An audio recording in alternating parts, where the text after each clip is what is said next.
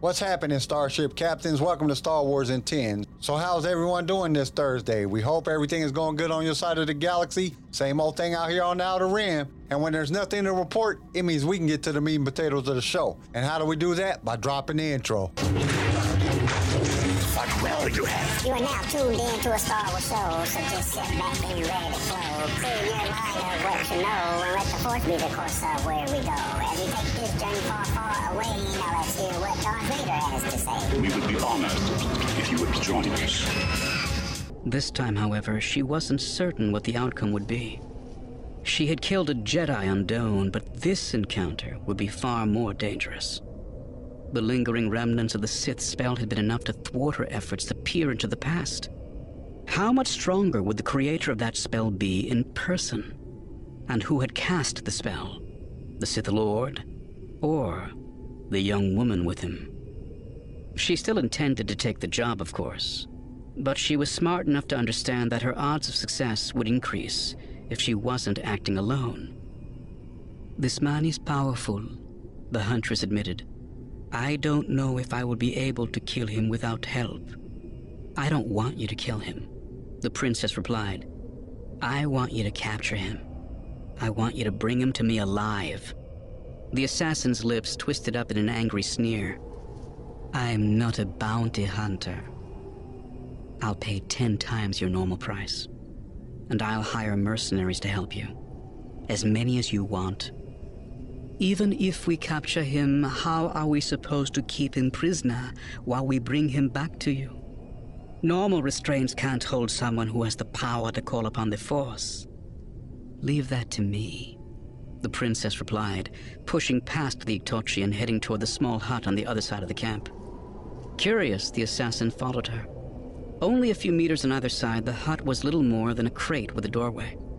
On the floor inside, buried under a layer of sand that had blown in from the encroaching desert, were a tattered old curtain and a threadbare rug. The curtain looked as if it had been torn down. The rug, on the other hand, was still spread out across the far corner of the hut, though its fibers were caked with dirt.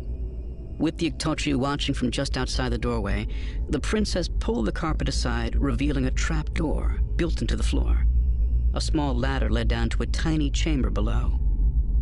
"My father built this cellar to store the tools of his trade," Sarah explained, climbing carefully down the ladder. The Huntress entered the hut to get a better view, approaching the trapdoor and peering down into the darkness below. She heard a sharp crack as the princess ignited a glow lamp to dispel the gloom. From her vantage point, the assassin could just make out a series of shelves built into the cellar walls, each lined with jars, satchels, and other small containers.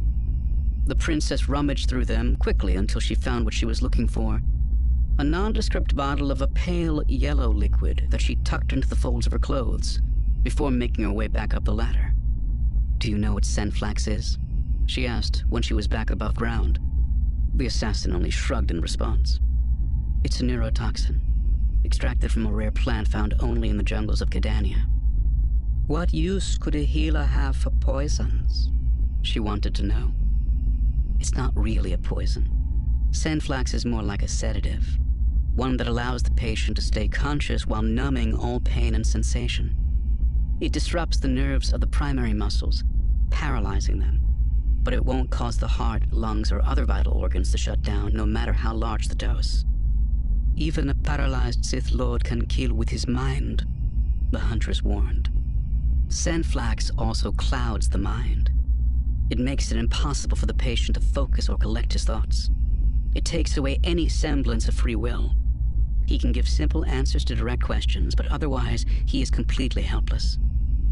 I saw my father give it to a pilot who had been badly burned in a chemical explosion," she continued, her eyes growing distant as she slipped back into the memories of her youth. "His friends brought him here, but by the time they arrived, he'd been driven mad with pain. The Senflax took the pain away, while leaving the pilot still able to answer questions about what chemicals he'd been transporting, so that my father would best know how to treat him." "You're certain the neurotoxin will still work after all this time?" The Huntress was aware that most people would have inquired about the fate of the injured pilot, but she wasn't most people. The only thing she cared about was the job she still wasn't sure she was going to accept. It should be fine as long as the bottle was sealed, Sarah confirmed. Once we get back to my ship, I can test it for potency. Do you know how to prepare it properly? The assassin demanded. How to administer it? How quickly it takes effect and how long it will last? I am my father's daughter, the princess proudly declared. He taught me everything he knew about healing and medicine. What would he say if he knew you were using his knowledge to seek revenge for his death? The huntress silently wondered. I can show you how to use the scent flax to keep the prisoner under your control, Sarah continued. So will you take the job? The Itochi took her time before answering. It wasn't the money that intrigued her. It was the challenge. The knowledge that she would be pitting herself against a foe more powerful than any she had faced before. She couldn't see the outcome of the mission. Too many conflicting forces were at work for the future to be clear. Yet she sensed that this was the moment she had been training for her entire life.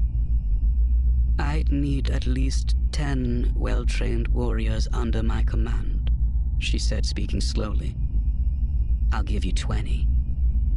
Then we have a deal, the Itochi replied, her faint smile making the dark lines tattooed on her lower lip curl up like an animal baring its fangs. Now, I think this would be a perfect time to get to our sponsor for today's episode. Have you had any type of ailment lately that has caused you some discomfort? Then you need to try some Tauntaun Tonic. It is guaranteed to get rid of anything you might have come down with, from muscle aches to fever. It will cure it all. Just ask your doctor to prescribe you the best medicine in the whole galaxy. Tauntaun Tonic may cause uncontrollable diarrhea, blindness, hibernation sickness, and most likely death. Use at your own risk. The return trip from Prakoth to Ciutric 4 was taking even longer than the original journey. It should have been quicker, of course. Bane had already plotted the hyperspace routes that would lead him back out of the deep core. But in the hours he had spent on the volcanic world acquiring the holocron from Andedu's followers, several of the lanes he had used for the inbound flight had shifted and become unstable. 2 had already collapsed, forcing him to recalculate his journey. Statistically, the chances of this happening in such a short time span were astronomically small. However, statistics often fell by the wayside when events were influenced by the Force. There were too many accounts of those who had come into possession of powerful Sith artifacts falling victim to grim misfortune to dismiss the tales as mere coincidence. Many believed the talismans of the dark side carried a curse.